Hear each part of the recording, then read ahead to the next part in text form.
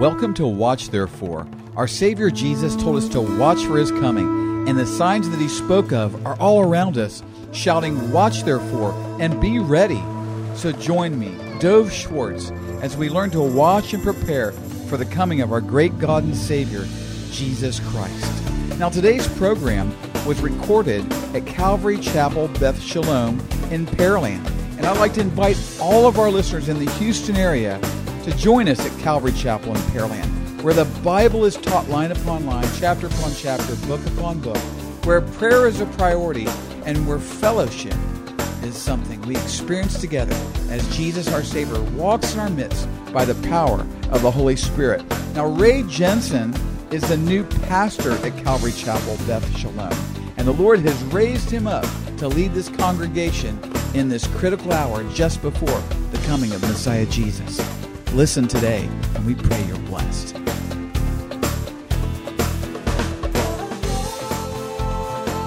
And so Exodus 19 and 10. Then the Lord said to Moses, "Go to the people and consecrate them today and tomorrow, and let them wash their clothes, and let them be ready for the third day. For on the third day the Lord will come down upon Mount Sinai in the sight of all the people. You shall set bounds for the people all around, saying, take heed to yourselves that you do not go up to the mountain or touch its base. Whoever touches the mountain shall surely be put to death. Not a hand shall touch him, but he shall surely be stoned or shot with an arrow. Whether man or beast, he shall not live. When the trumpets sound long, they shall come near the mountain." So Moses went down from the mountain to the people and sanctified the people, and they washed their clothes. And he said to the people, "Be ready for the third day. Do not come near your wives." And so Moses tells the people about God's desire for them, and they all agreed with it. They said, "Yeah, we'll do it." They'd promised to obey Him strictly. And so in anticipation of the covenant, they had to separate themselves from impurity and consecrate themselves to God. This was a 3-day purification ritual that included them washing their clothes and not having any sexual relations, which is why Moses said in verse 15, "Be ready for the third day and do not come near your wives." Clean up.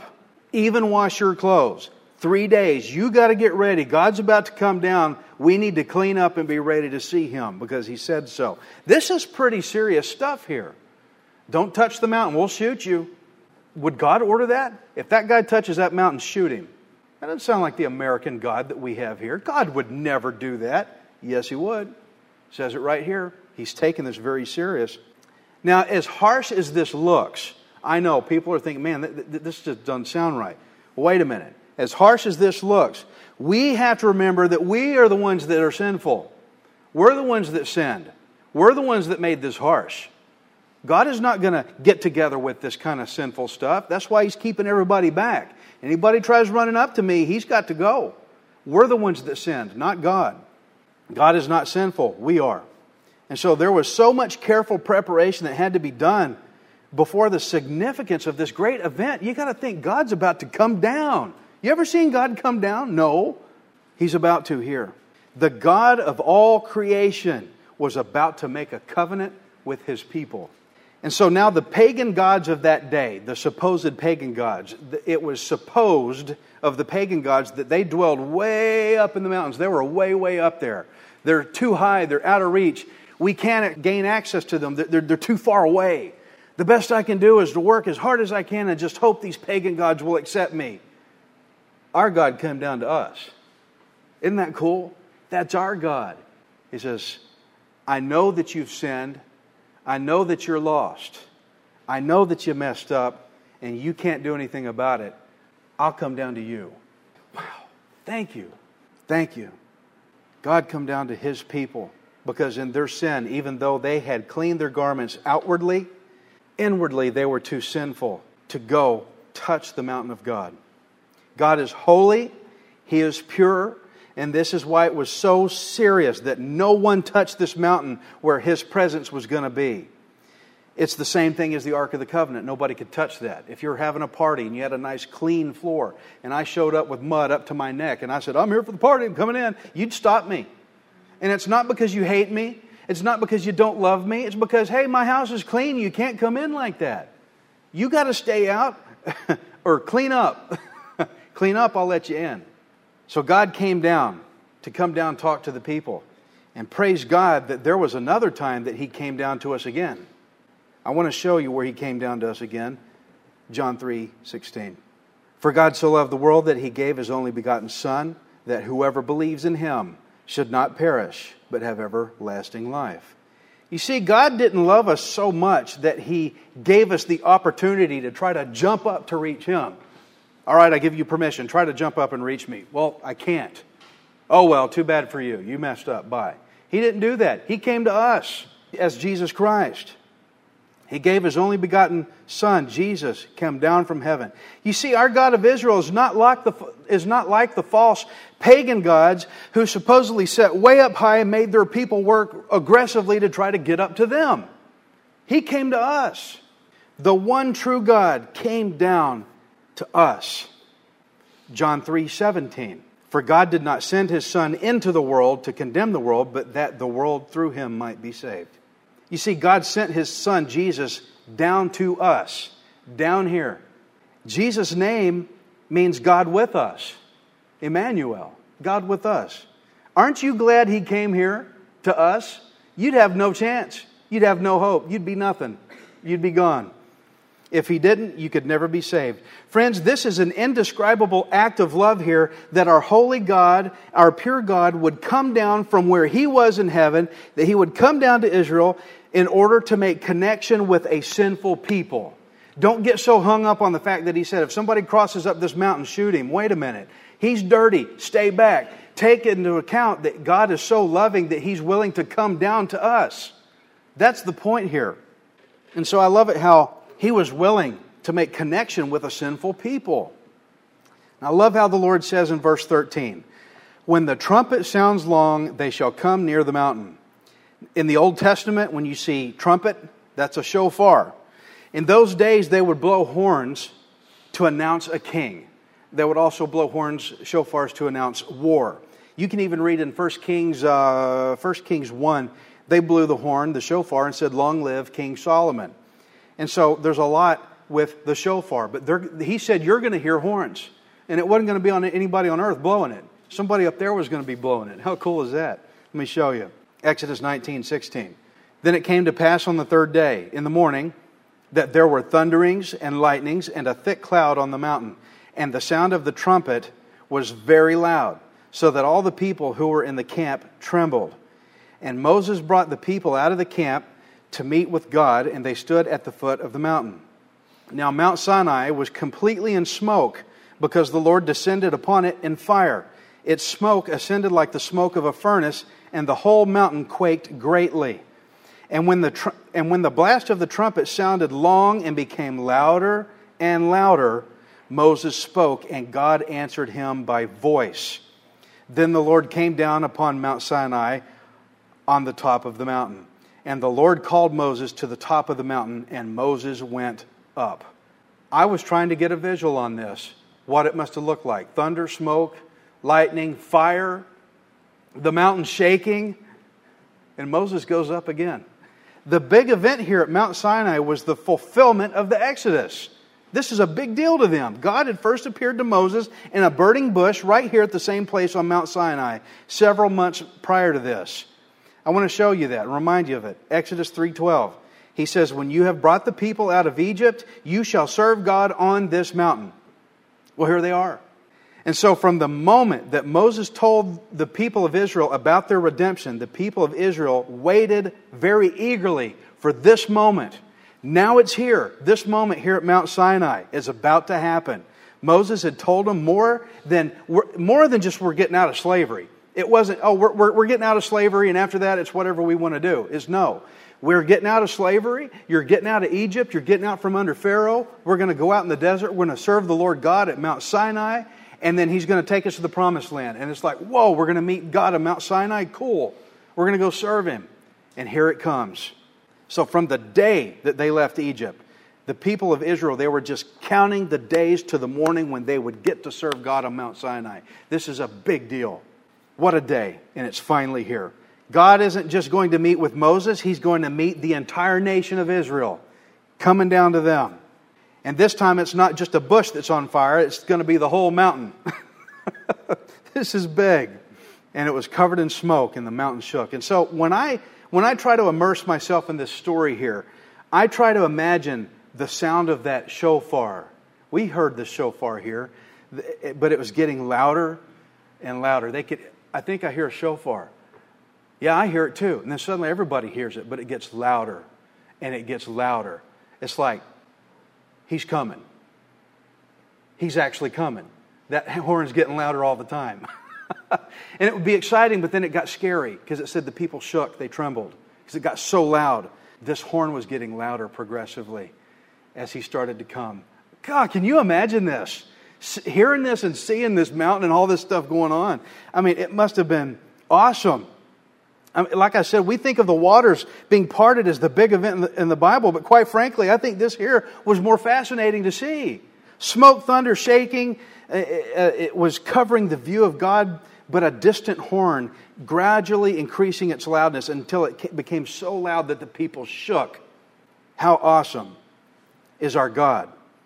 And so now the long-awaited moment, the shaking and loudness. God Himself comes down in fire in a display of power and majesty.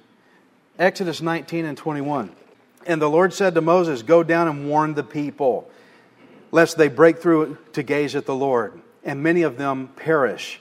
Also let the priests who come near the Lord consecrate themselves, lest the Lord break out against them." But Moses said to the Lord, "The people cannot come up to Mount Sinai, for you warned us, saying, 'Set bounds around the mountain and consecrate it.' Then the Lord said to him, 'Away, get down, and then come up, you and Aaron with you. But do not let the priests and the people break through to come up to the Lord, lest He break out against them.'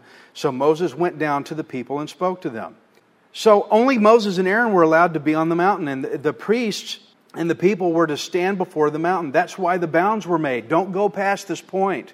Stay past that, where they couldn't walk past. If their curiosity got the better of them to try to see the Lord, the mere sight of Him would kill them. That's what it says. The mere sight of God would kill you where you stood.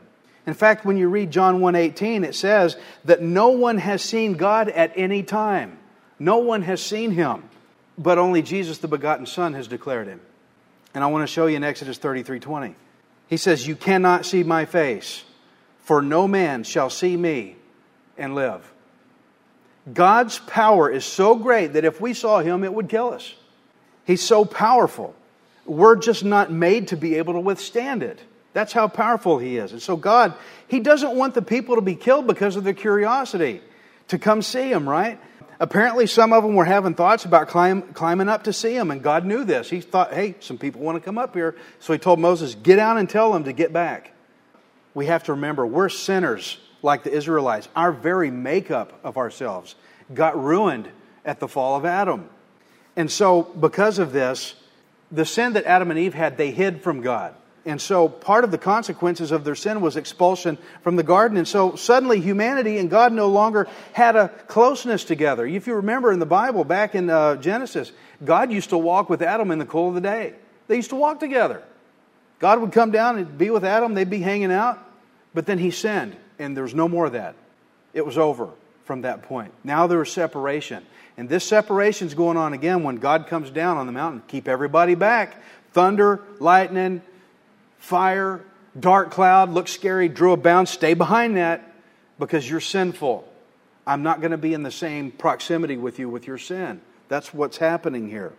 And so, here in Exodus 19, God was coming to Sinai to meet with all of Israel. Now there's a big moment here to move back towards reversing the consequences of sin. That separation. God is starting to work to changing this. God is presenting Himself to a people, specifically the people of Israel. Now remember, Exodus 19, 4 through 6, that God said He has brought this people to Himself for a treasured possession, to be a kingdom of priests and a holy nation. And so now that He is presenting Himself to Israel, God is beginning to show His presence among the Israelite people, that He intends to become present before all of humanity. hey, we need to be really glad that God did this, because that was the first step in getting back close with us. The Lord God of Israel is showing mankind that He is coming to redeem us and dwell with all of humanity through the nation of Israel. Through Israel. If you remember, Jesus, He was talking to that woman at the well in John 4:21. Jesus said to her, "Woman, believe me, the hour is coming when you will neither on this mountain nor in Jerusalem worship the Father. You worship what you do not know. We know what we worship, for salvation is of the Jews." Or in another context, salvation is from the Jews. And I like how Paul states it to back this up in Romans 11:26. He says, "The deliverer will come out of Zion, and He will turn away ungodliness from Jacob. For this is my covenant with them when I take away their sins." Salvation comes from Israel. Salvation comes from Israel. In two different places I showed you where Jesus said in one place, and Paul said in another. You see, God once walked with mankind in the cool of the day, but now because of sin, there has been a big divide that has been put between us and God. Separation between us and God. And so God is looking to restore His lost walking partner. God wants His walking buddy back. He wants to walk with us again. And to do that, He had to start making an appearance before the nation of Israel, because He was going to work through them. And so that's why He came down. That's why Jesus came down. God with us. Get His walking partner back. And so God came down to the nation of Israel. But beyond that, to get even closer than that, that's why He sent His only begotten Son, Jesus Christ, who has a name that means something. Isaiah 7:14. "Therefore the Lord Himself will give you a sign. Behold, the virgin shall conceive and bear a son, and shall call His name Emmanuel." And Emmanuel means God with us. It doesn't mean God far away or way up there. It means God with us. With us. God's desiring this relationship here. Jesus' very name means God with us. And also being with us. That's why God ripped the veil when Jesus died. Right when Jesus died, He ripped the veil. That veil showed the separation. God says, hey, guess what? There's no more separation. He ripped it right in half to show us all there is now direct access. There's no longer separation. And with our becoming saved, we're also indwelled. I like that. I'm glad Ephesians talks about that. We're indwelled. That means our most inner part, our inner man, your spirit, God's Spirit and the Holy Spirit dwell together like cream and coffee. They're together, never to be separate again, right? You don't get much closer than that. Israel got to see God come down on the mountain, and how cool that was. But something better, we get the indwelling Holy Spirit. We're not looking at Him on a mountain going, whoa, but stay away. We get Him in our inner man, indwelled when you become saved. And God here in Exodus 19, He's just starting to demonstrate, I want to come back and get my walking buddy back through the Jewish people. And that's why He came down on that mountain, right? You can't get any closer than indwelling. All of this separation here that we're seeing in Exodus 19, it was gotten rid of through Jesus Christ. Before you can come to Jesus, you first have to do a similar thing to like what these Israelites did. You have to make the decision that you need to clean up. They consecrated themselves before God came down. And consecrate means to declare something is sacred. It means to change something. It means to devote. It means to make something your focus of honor. To consecrate. God's coming down. I have to change something. I got to wash my clothes. I got to clean up a little bit. I got to devote. He's going to be my focal point. And before you can truly accept Jesus as your Lord to be saved, you must do what is called repentance. You must realize that you've sinned. And for Jesus to make you clean, you first have to repent, and that requires change. If you're going to consider the things of God sacred and devote yourself to Him and make Jesus the focus of your honor, you will have to change. And I came to a point on September 11, 2001, when I thought I was saved, but wasn't. I thought I was saved just because I called myself a Christian, just because I held God with somewhat of a respect. That's not being saved. God has to know you. He has to indwell you. It's not you knowing Him, it's God knowing you. I could go to the White House and say, I'm here to see the President. I know the President. If the President walked in, I would know it was him. But I can't go to the White House and say I'm here to see the president because he doesn't know me. Oh, but I know him. Sorry, he doesn't know you. So God has to know you, and to have that, you have to repent of your sins. You can't do the same old stuff you've always done. You have to decide, I am now going to consecrate, I'm going to devote myself to service to God. I'm going to hold Him in top priority in honor and love and service. I'm His. I submit. He's my everything. He is all. And Jesus said, repent and believe in the gospel. He said, repent first, because it is a prerequisite. So yes, God did come down to us, Jesus Christ, God with us, and He died on the cross for our sins.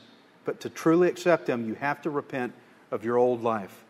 Father God, thank you for so much for what you've done in the Word here in Exodus 19. Lord, that you were demonstrating that through the Jewish people, you wish to have a relationship with mankind again. Lord, you created us to love us. You created us to do great things and show us your love and so that we could experience you. Lord, so many things. But Lord God, we left. We're the ones that walked off and we got lost.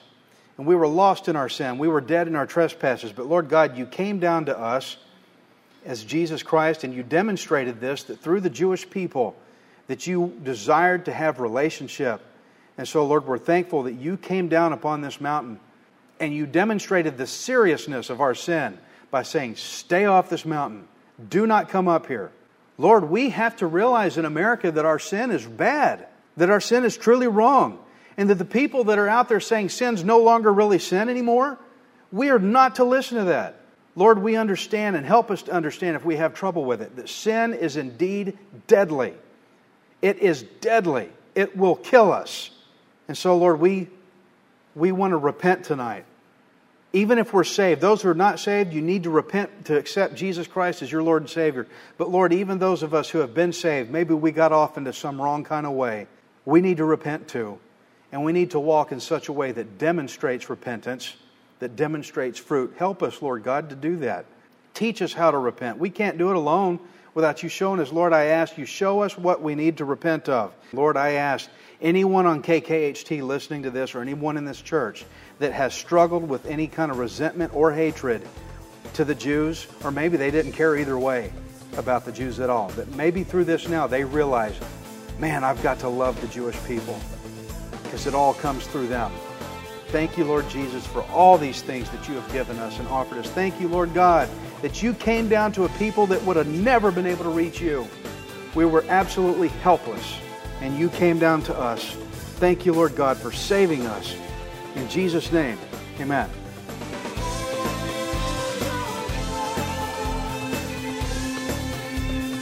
Thanks for listening today. This program is listener supported and depends on tax-deductible donations to stay on the air.